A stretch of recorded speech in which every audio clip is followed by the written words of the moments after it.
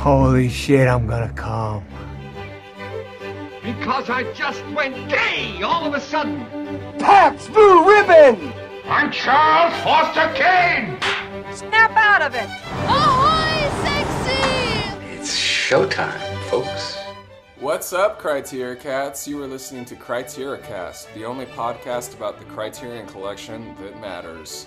I'm your host, Noah. I'm the other host, Gabe. I'm your other host, AJ. And today we've entered a new era of podcasting. We were formerly known as the Stupid Movie Podcast for Babies, and we are now known as CriteriCast because we want to be able to tell people about the things we do without cringing. Today, to kick it off, we're doing Paris, Texas, which is personally my favorite film of all time. It's a beautiful movie. The general plot is that there is this man, after having a falling out with his family, played by Harry Dean Stanton, who is fucking amazing. He gets amnesia, he forgets everything about his life, and he's just wandering through the desert until this doctor finds him, and then he finds some ID on him, and then he calls his brother, and then his brother brings him back with him to, with some difficulty to his house, where he's taking care of Harry Dean Stanton's son.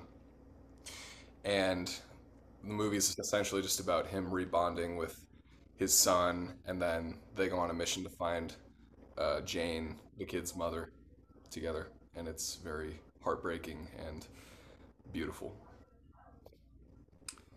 Yeah. So for the listeners at home who can't see, Noah is currently wearing a chef's hat. He is searing some onions. He has the stove on because this episode he's gonna cook. All right, Noah, you say this is your favorite movie of all time. I want to hear some passion. Tell me why you love Paris, Texas. Well, it's hard to get into without revealing too much about my personal life. You know what I mean? But I will say that this movie is the best way I can describe it is it if you've ever had have you ever had one of those movies that you feel like just kind of like explains you? You know what I mean? Yeah, Wolf of Wall Street, American Psycho, Clock the Finch.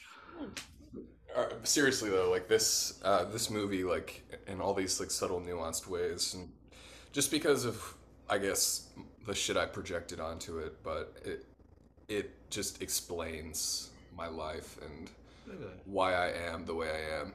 And like, which character do you latch on to specifically in this? All of them. Well, so again, I'm not going to reveal too much here, but I project myself onto both Harry Dean Stanton and Hunter, and then I project my mother onto Jane. So yeah, it's about it, I can say, but I feel like that paints a pretty big picture, honestly enough, if you've seen the movie, which if you're listening to this and you haven't, go watch it after this, or actually no, probably you should turn it off, watch it, and then maybe come back to this. But yeah, Paris, Texas, you have long said that this is one of your favorite movies. I always see it in your Letterboxd top 4, and I'm happy to delve into your all-time favorite, if this is, you're putting it down, stamp on the book right now. It's nice to go from Justice League to this. All right, okay. Going forward, I'm putting a referendum. Anytime we mention these, I'm going to say some phrases, we mention them, I'm going to cut them. From now on, after this explanation, Zack Snyder, Justice League, and the Owls of Ga'Hoole. If we ever get on a riff about it, it's getting cut. I don't care how good the material is. I'm tired of this motherfucker poisoning my output. Now back to the actual movie at hand, Paris, Texas, by Wim Wenders. Is that how you pronounce it? I'm sure that's what it is. Wim Wenders. Yeah. Wenders, you know what I mean? I know, like, it's spelled Wim Wenders, but I'm sure that cannot possibly be right. Let's call it Wim Wenders for now, and if not, I'll go back and edit it to make it sound smart. So yeah, West German director Wim Wenders, he made this because he wanted to make a story about the United States. He met up with screenwriter Sam Shepard, and he wanted him to write another project for him called Hammett, which is about like this author who becomes part of his own crime novels he writes, something like that. It's like if you ever seen that Edgar Allan Poe mystery movie, basically that. But Sam Shepard said, no, that's dumb, but here I have this other thing called the Motel Chronicles, which was about the brother relationship mainly, and then they built out from there. They started shooting without a finished script, and then it developed into the more father-son angle as well, because it was originally just about the dynamic of the two brothers. Really? So they were shooting before the. I haven't read honestly. I haven't read a lot of just random trivia for this movie. So they were shooting before they finished the script. Huh? Yeah, they started out. They took a break because they wanted to form the ending based off of the like actors' interpretations of the characters, and yeah, the whole like peep show angle didn't come in until after the break. So that just shows how like fluid movie making can be, even for non cape shit crap. Like it can still have a some sorted behind the scenes where it's like they were, essentially gonna make it up as they went. Yeah, I feel like that kind of organic style of filmmaking, it almost like enhances the product, so it can either be really really fucking good, like in an instance like Magnolia or something, or it can be really really fucking bad. Another instance of organic filmmaking that's come up in our CriteriCast was In the Mood for Love. Yeah, Wong Kar Wai. Wong Kar Wai. Yep. Yeah, I mean, I think it's one of those like very advanced techniques where it goes either very well or probably really poorly. Yeah, it's that like remnants of the new Hollywood movement where you get like Easy Rider where they're making up and also on acid. It's kind of the remnants of that because this came out in the '80s, which was not the like best time for America, at least America. Whoa. Coincidence? But yeah, the '80s notoriously, at least for American cinema, which this technically isn't, so I don't know why I'm comparing, was not the best time in terms of creative decisions made by actual people. It's when like franchises, not the like fully taking over the mainstream, but it's definitely when their eggs were planted for later. I know, and it's also Rocky, super. Rambo, It's also super ironic that this is my favorite movie because my least favorite decade for movies is the '80s. Really? Yeah, fucking hate the '80s. What are some '80s movies you got beef with? Literally anything that's not John Carpenter. I mean, the '80s, they do have a lot of trash, but then you got some even in terms of like crowd pleasing fare. You got the fucking Indiana Jones movies. You ever heard of them? Yeah, They're pretty good. And also, like, speaking of John Carpenter, The Thing, Yeah. that's an 80s movie. Yeah. Yeah.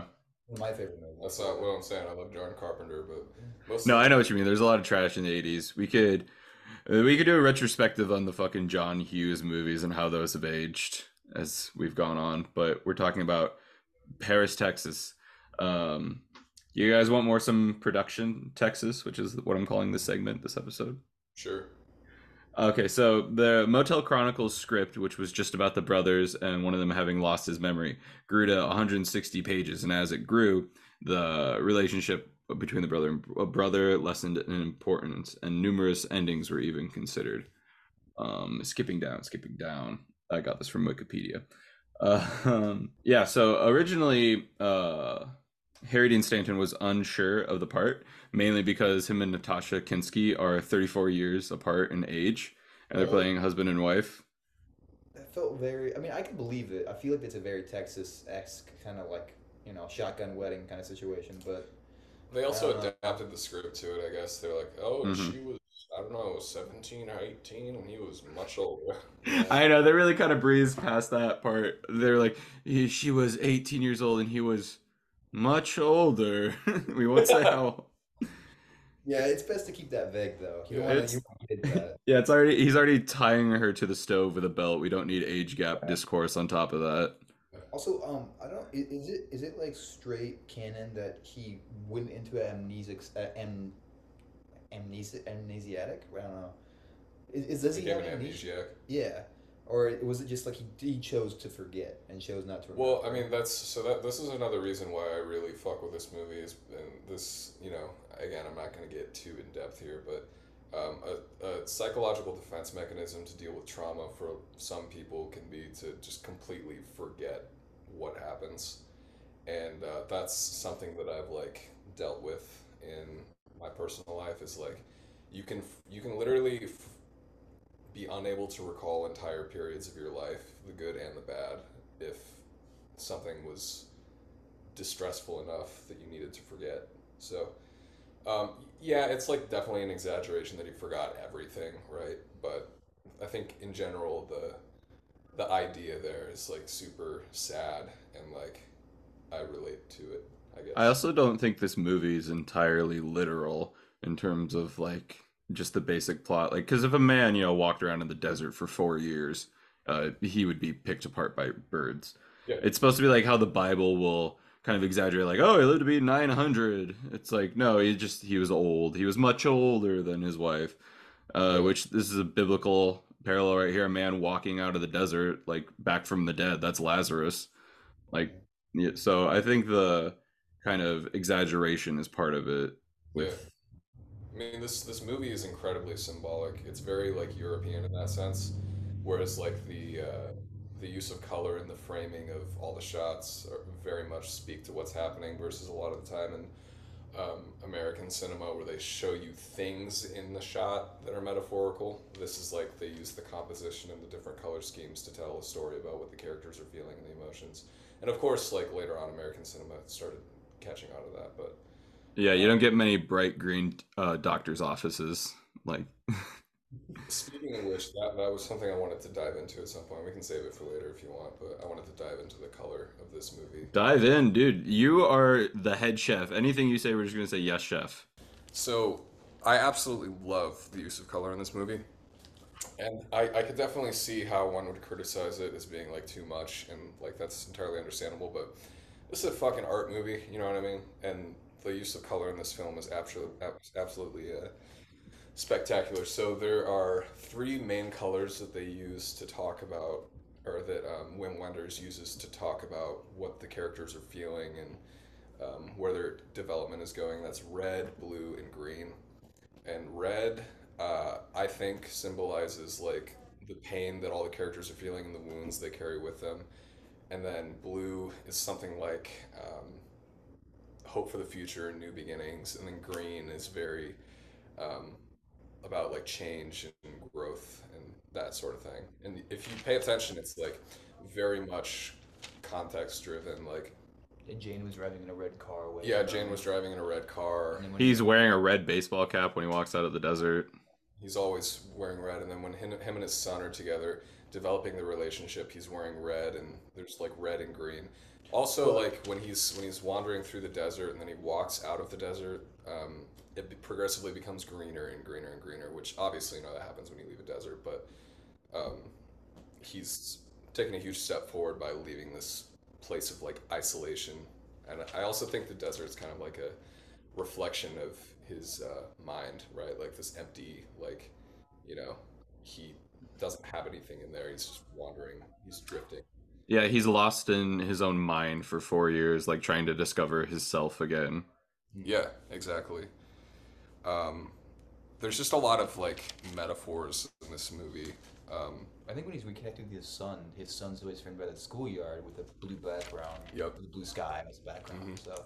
Well, also, I'm looking at the like Google images of it now, and the first peep show scene when it goes like bad, and he's like, "Oh, you sleep with your clients, right?" See, it's like the whole backdrop of her. She's wearing this pink kind of sweater, and everything's like red or orange shades of red. And then the second one, when he's like, "Hey, your son's out there," it's all blue. She's wearing like a black dress, and the blue reflects off of it really nice. So yeah, that's just going along with the whole use of color in this movie. I just wrote down a bunch of examples. I'm just gonna read these off. So obviously, first major green scene there is this with the doctor, and this kind of like feeds into the idea of like, green being about healing and growth and shit. Literally in a doctor's office, right? Yeah. He's missing him, reconnects with his brother. I wrote a note that said "smoking on planes, baby." Hell yeah. Yes, there was.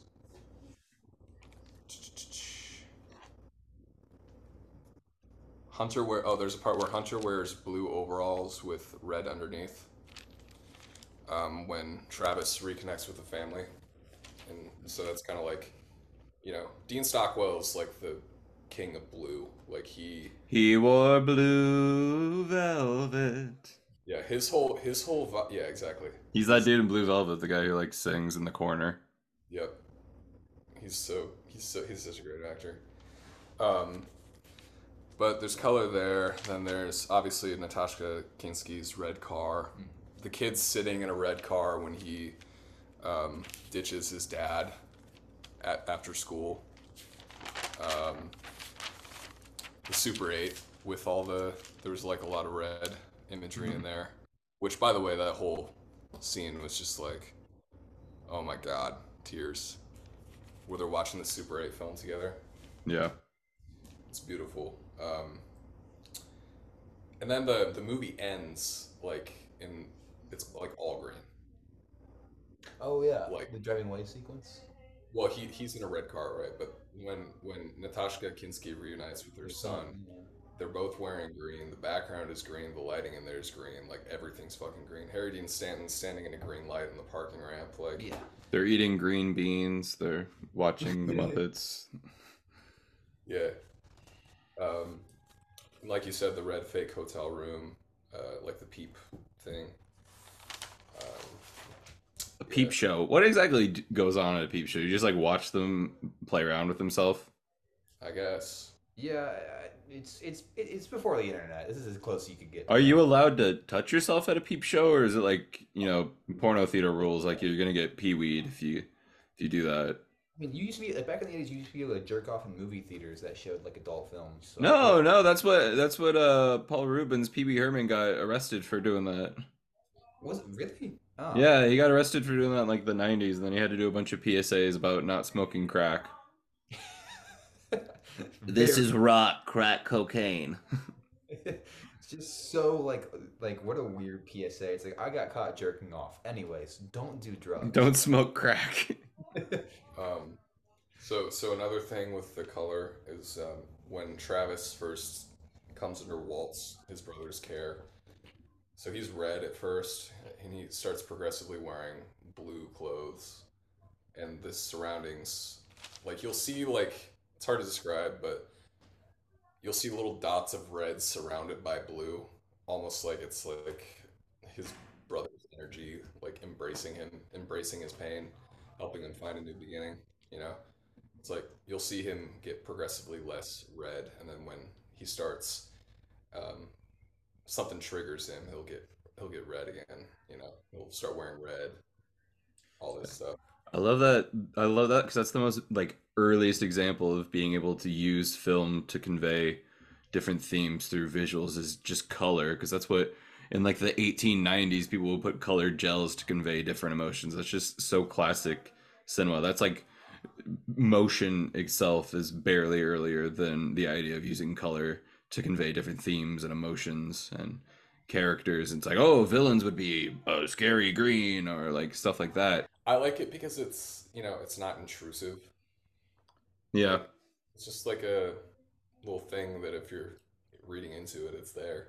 Yeah, and every like film student views a stylized filmmaker as being Edgar Wright or something like that, where it's just so obvious and in your face. But more filmmakers, I think it's a lot more difficult to show stylization through something as literally simple as just what color is the frame, like in a non-artificial way. Like you can put a gel over it or something, but to just have the lighting convey that is a skill unto its own. So congrats, Vim. You get a thumbs up from me. Good job, Vim. My boy Vim. Yeah, I feel like the whole Paris, Texas is just like this is a European film made in like about America. It's like Paris, Texas. I'm pretty sure that's what that is. It's gotta be. Yeah. And there's like several Europeans in the film too.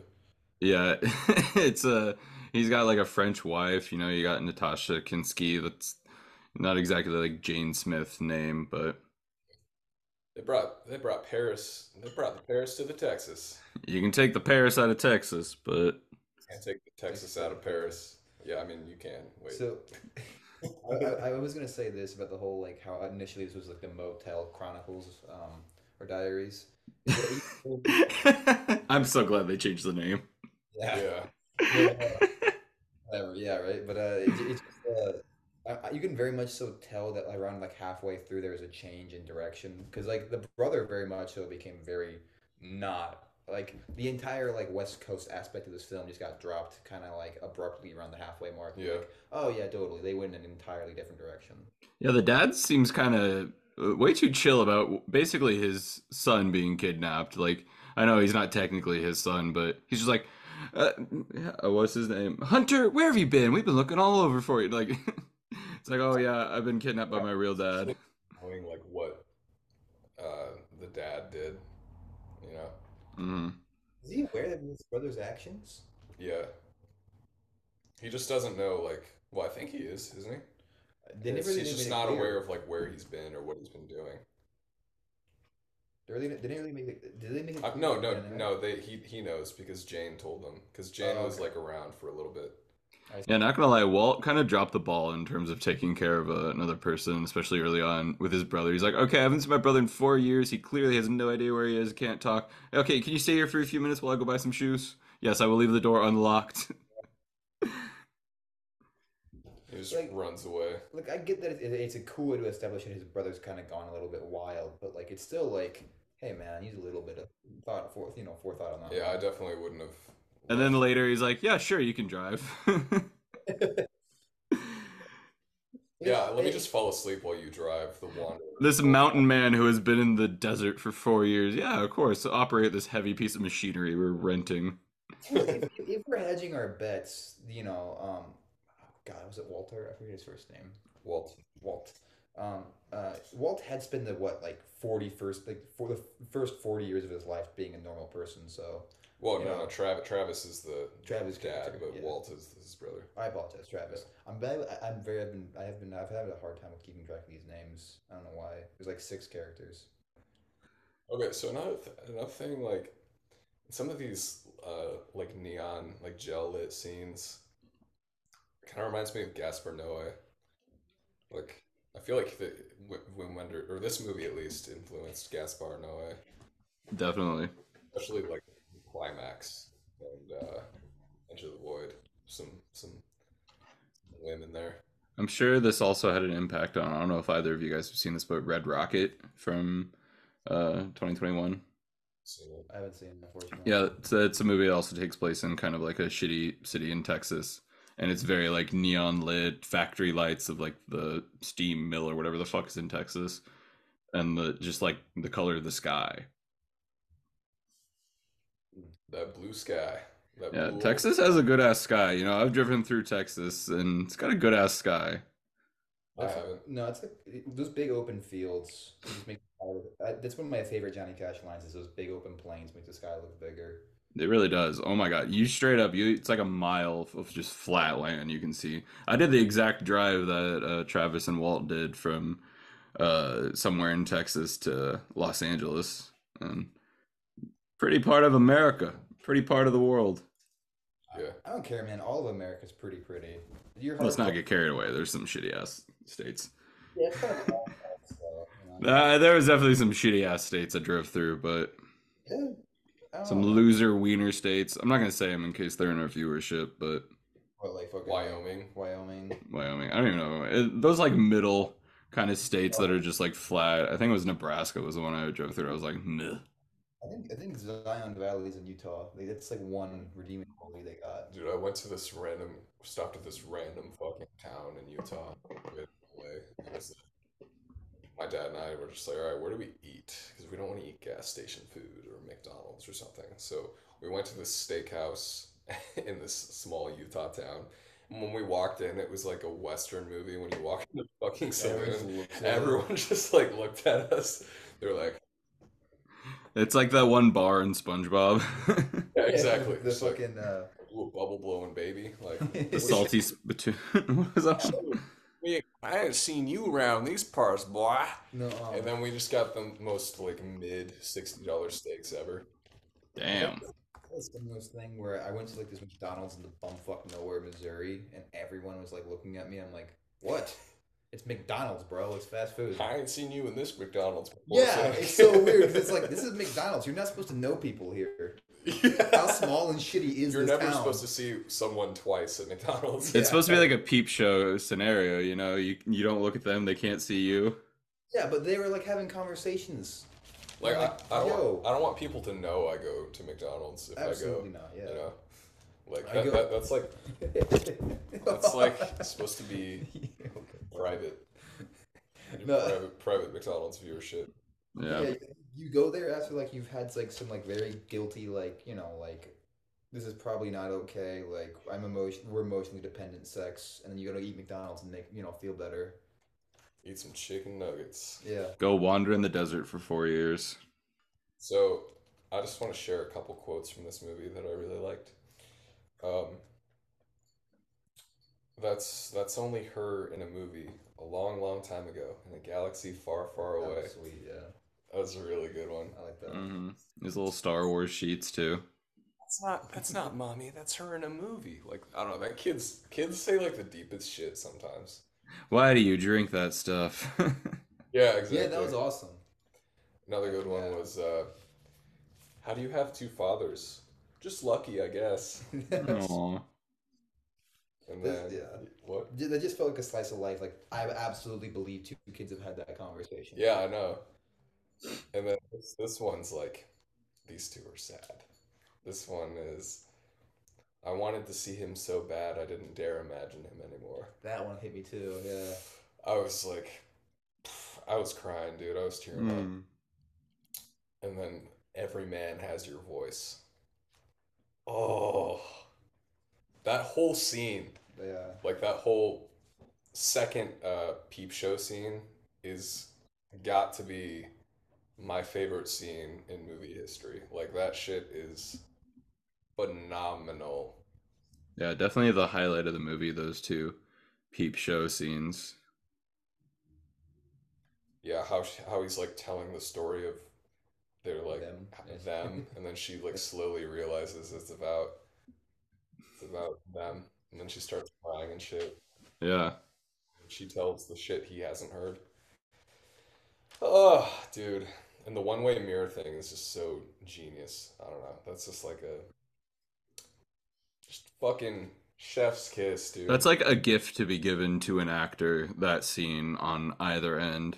Both of them are given something to play, giving like a challenge to play against, because one of them can see the other, they can't see them.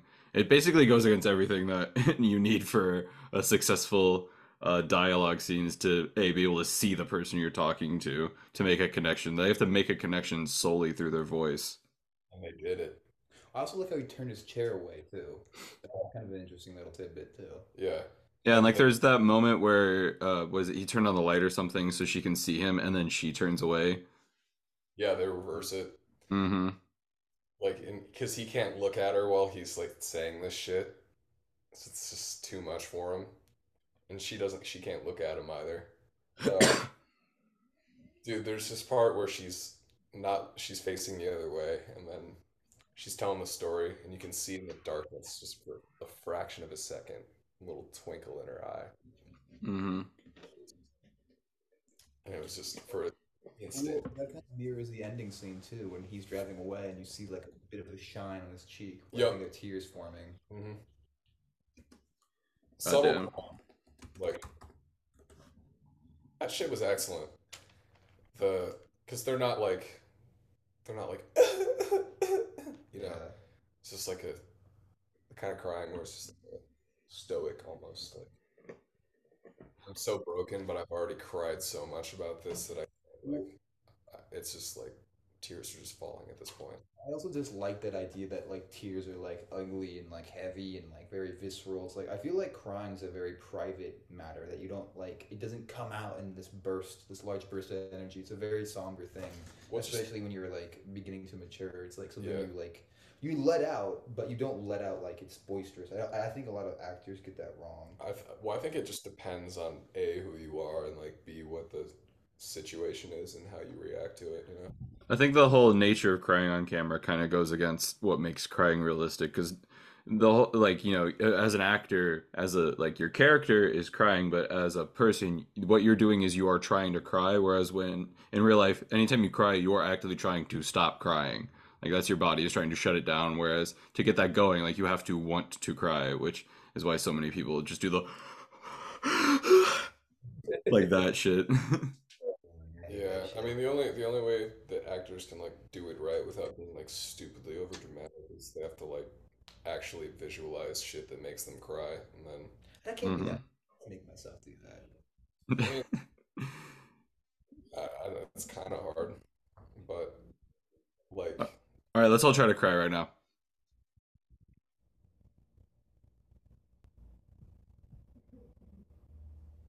Boo-hoo, boo-hoo, boo-hoo. This is an audio medium, so I needed to I'm amplify it. I already have visible tears. Damn.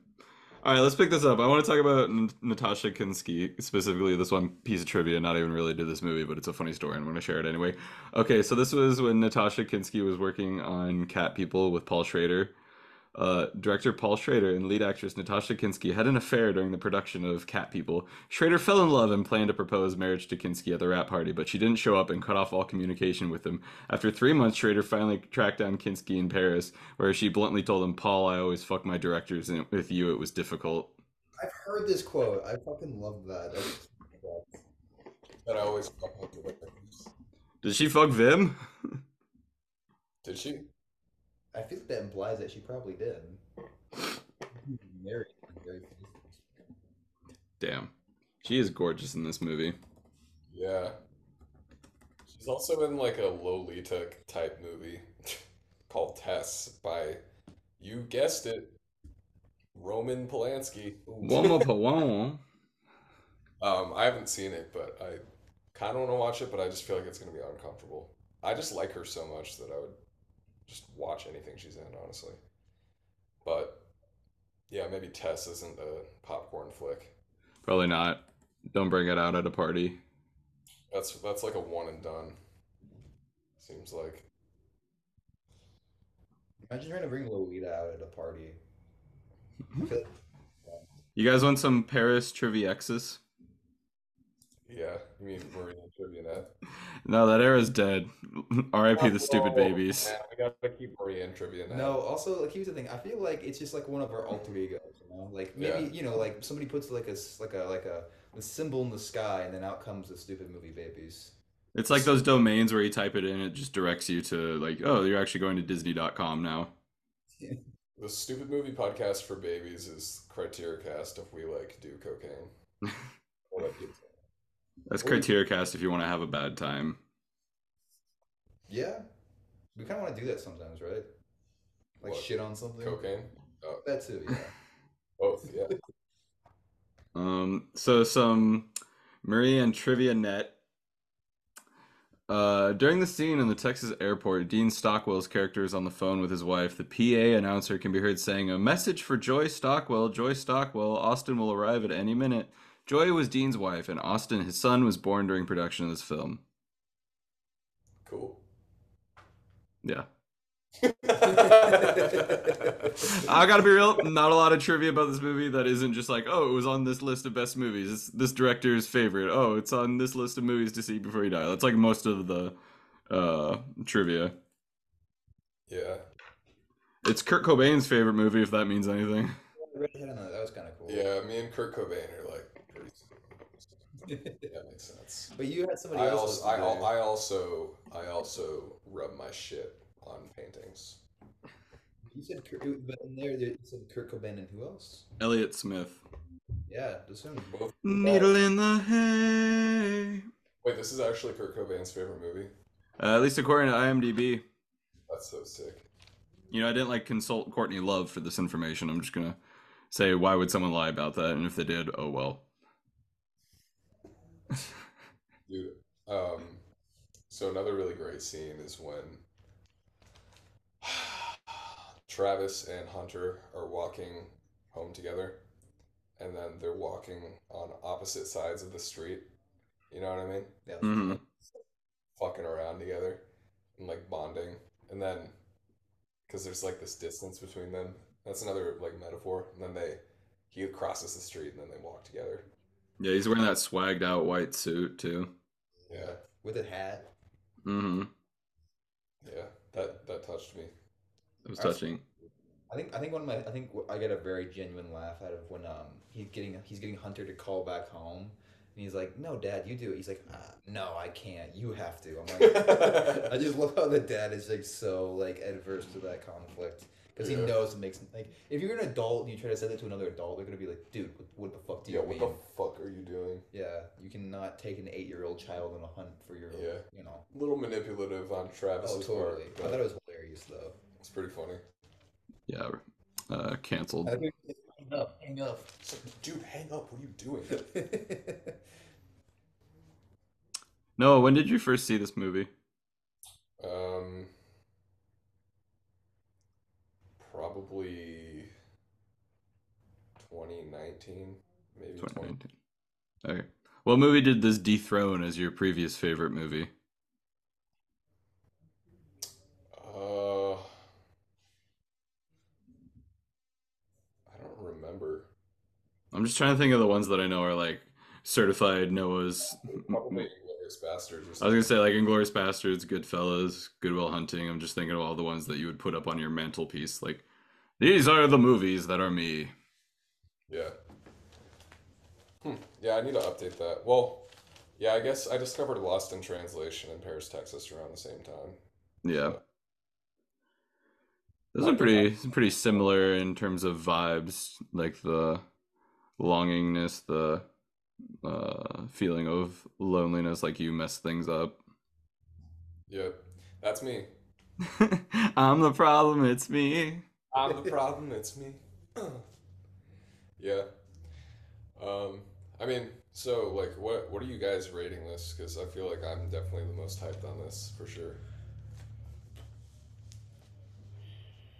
I give it a strong performance, like an 8.5, 9 out of 10, in that range between those. It was just a very solid film. Yeah, I'm definitely not as like this is me as you are, Noah. Like I don't really personally connect to this movie. I think it's a good movie. I like looking at it, great performances, terrific scenes throughout. It's not one of my what I would hang on my mantelpiece, but I totally get it being a personal connection with you. I'd probably go like 8.5, and even that I think would be probably too low. But I'm just going by my gizzard, and yeah, not yucking. I'm not yucking anyone's yum here. I'm just saying, you know, not one of my personals, but very good nonetheless. You did good, Vim.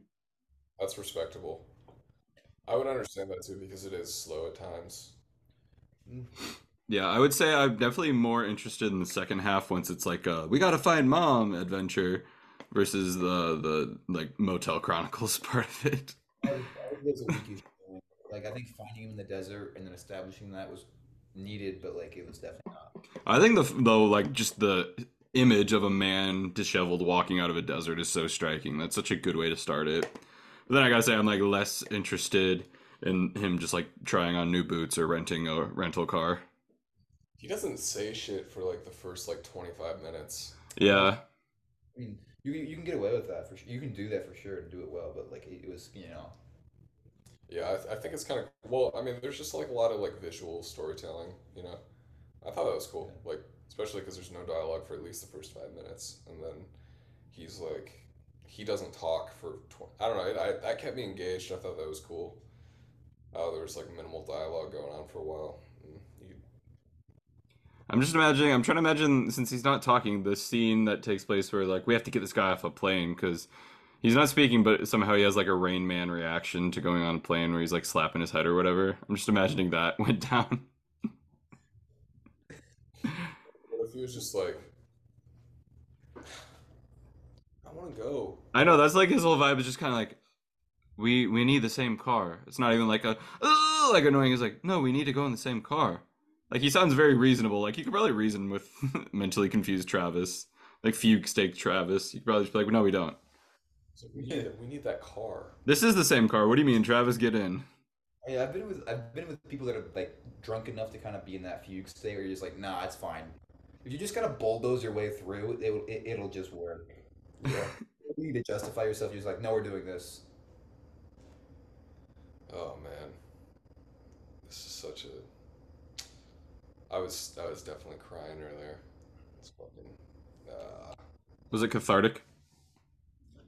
Yeah, man. The first couple times I watched this movie, I bawled my fucking eyes out. It was awesome. Awesome experience. That's great. Now it has like the more you watch it, obviously, the less intense that's gonna be. Yeah, yeah. Yeah, yeah. I'll never forget watching it for the first time. I think I saw this for the first time on the Criterion channel. Like literally the first week I got my subscription way back when. This is my first viewing. It was pretty nice. It was. I don't think I could. I don't think I would be able to connect with it to the same degree that you did. But it was a very good. It was a very pleasant watch.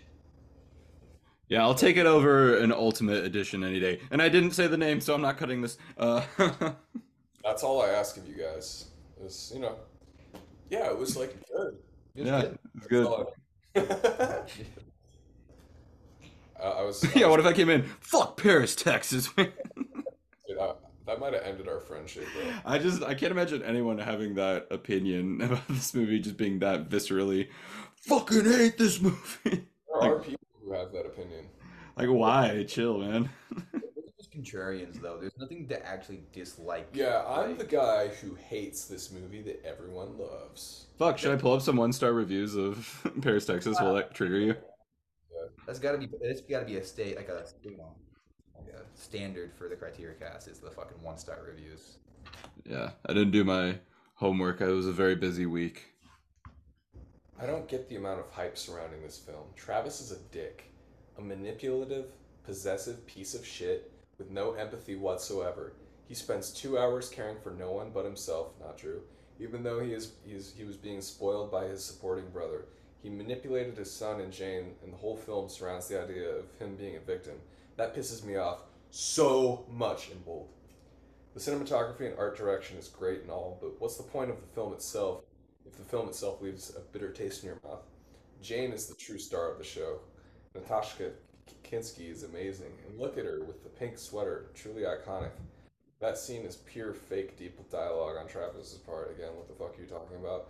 But Jane is truly devastated, and you see how she is traumatized by this abusive relationship.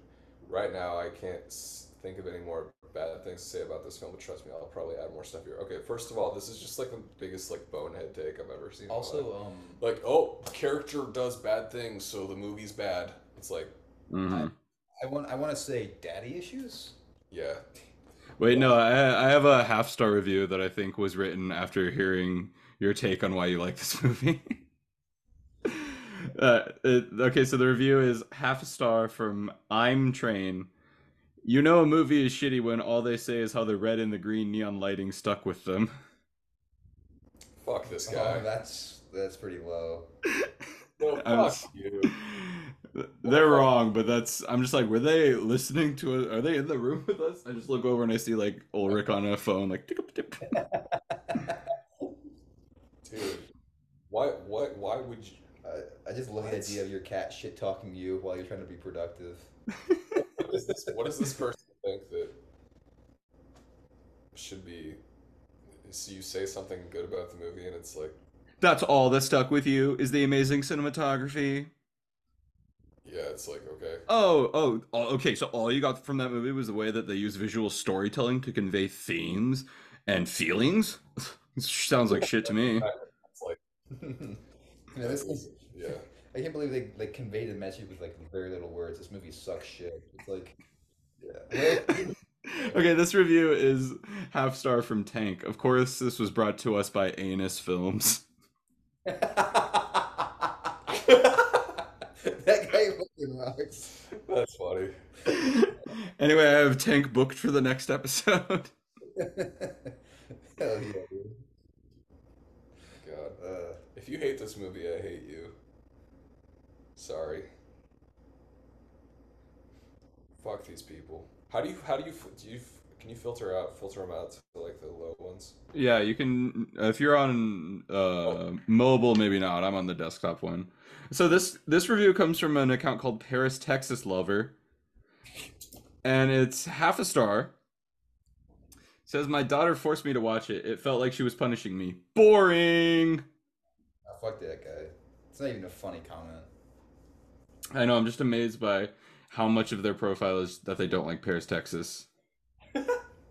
Their handle is Paris, Texas lover, and their bio is I love Paris, Texas, and then in parentheses, I don't. I feel like they like when people like make their personality around the fact that they do one thing. That feels like that. Do you want to hear what their 4 favorite films are? Yeah. Almost Famous. Yep. Knives Out. Ew. Weird. Fight Club and Joker. What a clown. Send in the clowns.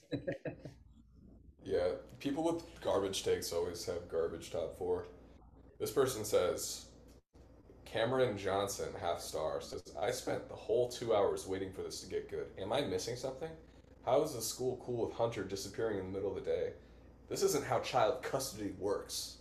I don't think they ever explicitly said they were cool. It's just, there's not a scene where there's like a 50 police car pile up chasing down Travis in the desert. It's like, I'm sure some calls were made. It's like... Yeah, it's just implied, you know what I mean? You don't have to waste time talking about it. Well, also, this isn't a movie that benefits from somebody trying to nitpick it. Like, I don't know. Yeah. Like you said, man, it's like super metaphorical. Yeah. It's not a literal movie. Yeah.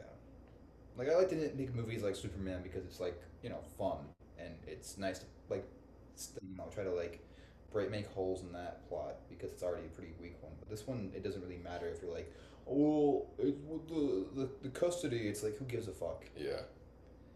Dude, I fucking hate I'm Train. They need to stop existing. They need to unalive themselves. Top 4 favorite movies. Dawn of the Planet of the Apes. Suck my dick, dude. No, I have this next review is going to make you so mad. I'm worried you might like literally leap through the computer shooting a gun at me. So this is by a Letterboxd user named Isla, and their review is Letterboxd has taught me that people will rate mediocre films 5 stars if they include some nice landscape shots and an aesthetically pleasing young woman. Shut up! We get it. Wow. See, but the point is, like, landscape shots and pleasing young women, like, yeah, that's already 2 things that most movies don't have going for them, so... Yeah. Dude, what a ding-dong. What a dingbat. You might as well just say, I'm ugly, I'm not cool with it. Anyway, this has been our segment where we make calls to violence against online users. If you have their addresses, track them down and tell them that CriteriCast sent you and then break their legs.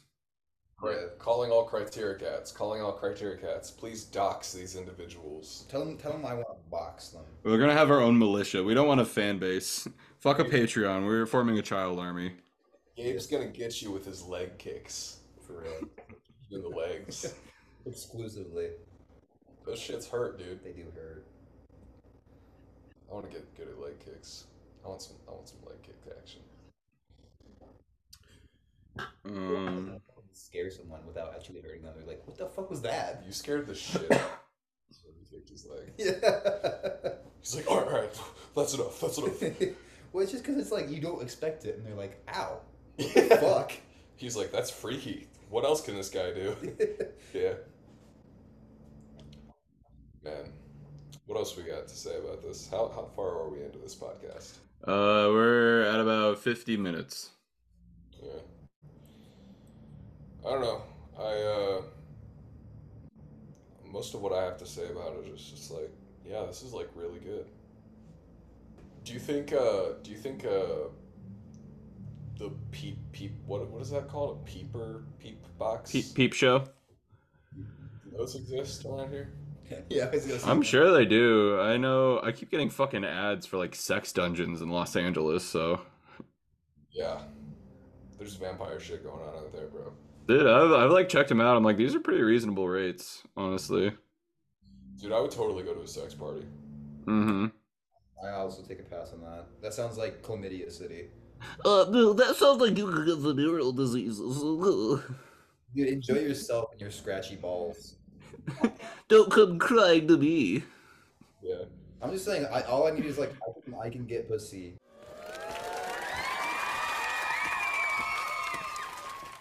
Like I don't need to go to a party. Like I can just figure that out. I can get pussy. Should I add an applause break after that?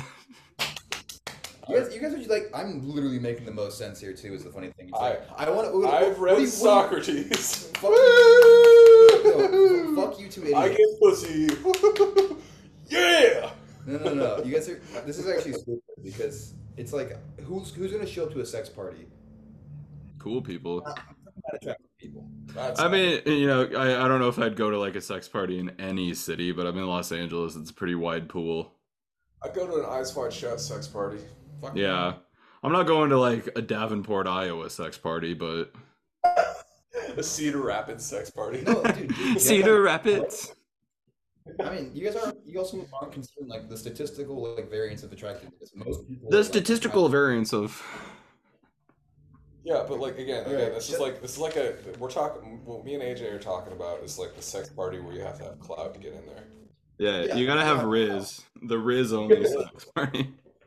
Because like in the hypothetical that we have clout, we'll get into a sweet sex party. Right now, that's it. What goddamn hypothetical are you talking about? We got clout. Fuck up. That's not hypothetical.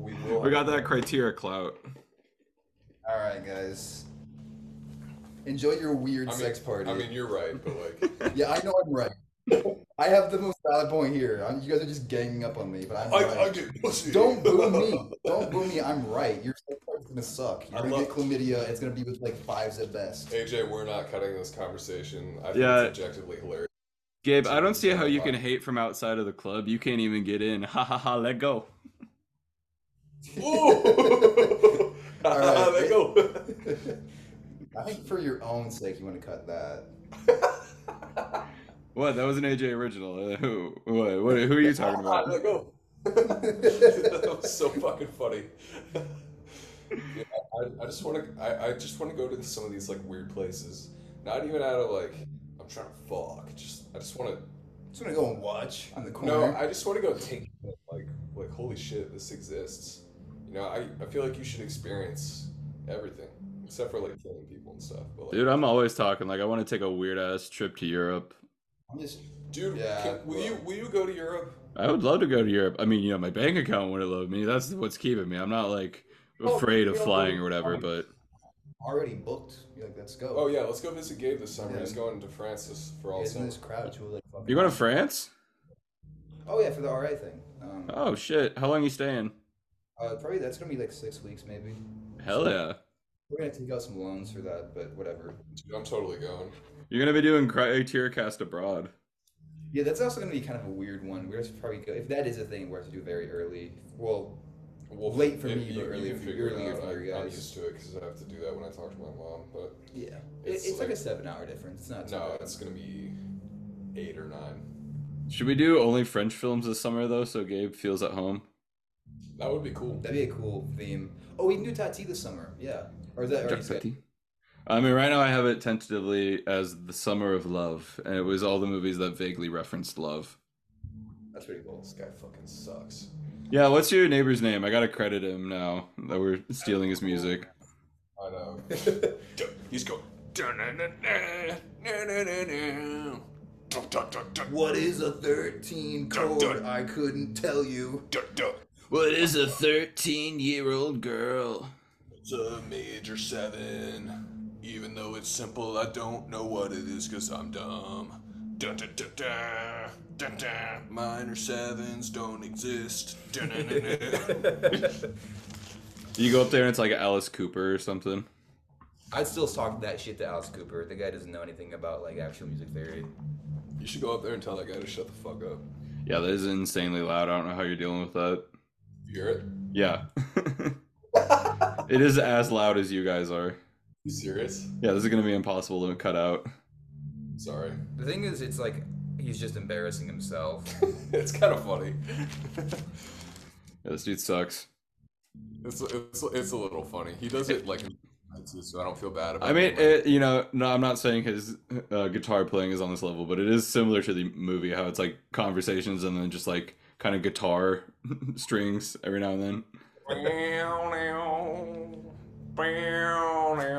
Yeah. It's like the opening to Breaking Bad, but stretched out for 2 hours. Play that, right, Gabe? What? You know how to play that, right? Or just I like can like figure it out. slide blues, right? Yeah, I can play slide blues.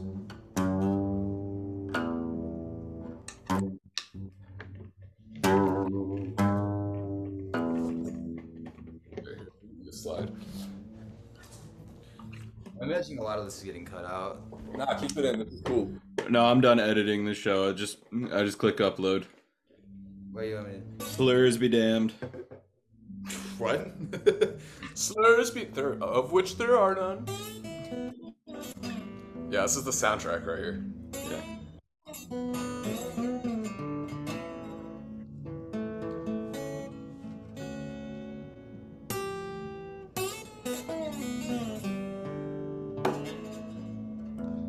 Yeah, that's the soundtrack.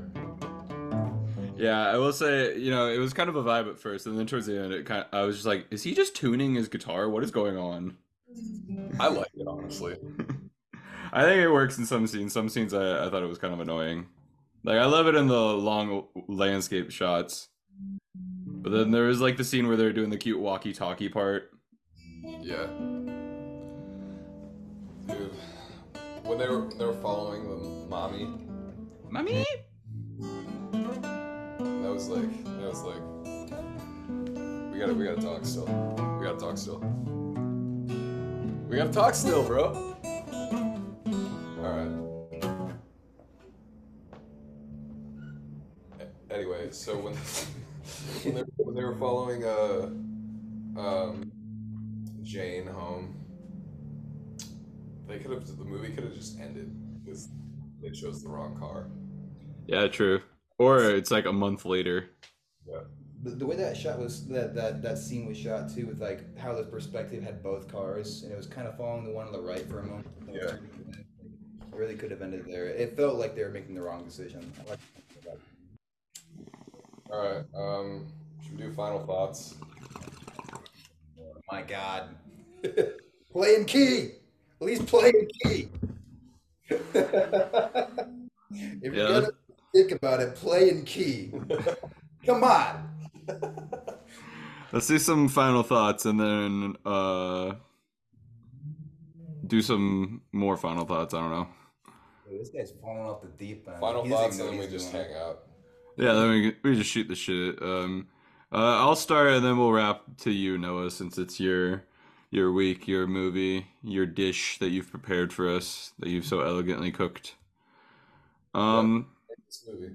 Final thoughts are the same as my first thoughts. Yeah, it's a good movie. It's very nice to look at. Great performances. Got no real beef with it. Just not one of my personal Mount Rushmore films. And I'm giving this one a 75 out of 97. That's kind of low. No, that's a good ratio. 75 out of 97. Let me do the percentage. What that even be? 79%. Oh wait, yeah, that is low. I'm sorry. Hold on. I'm gonna give this one. I'm gonna do some math before I do this. All I have to do is like a 82. I'm giving it an 84 out of 96. How about that? Yeah. There we go. Much better. All right, Gabe. This movie was a really good watch. My first time seeing it. I'm sure I missed some themes that I probably could go back and like pick up on because you guys pointed out the colors to me and it started to make sense. So, but overall, I'd give this movie in key, on rhythm, lead guitarist that knows what they're doing with the instrument out of a shitty apartment above us. The opposite, The opposite of this that guy above. Above Stupid Baby Studios. Yeah, Yeah. Dude, we should invite him to jam. No. And then just like kill him. And then just be like, alright, so can you play along to this chord progression? Da, da, da, da, da. Fuck you. Didn't make the cut. Sorry, bud. Alright, so my final thoughts are I fucking love this movie, enough said. It makes me well up on the inside, and tears be flowing, and eyes be blinking, and I'd be breathing hard and crying and stuff.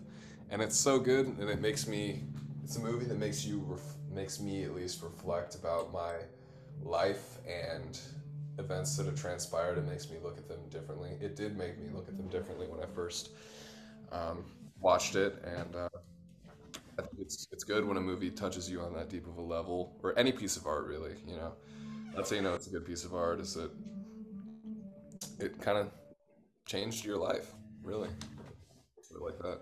Not to be like it changed my life, but you know, my life is different having seen it. So, yeah, That's always good when you can find a movie that just becomes a capital F favorite. yep. It's like Barry Lyndon for you. Hell is yeah. But anyway, we'll see you at the movies.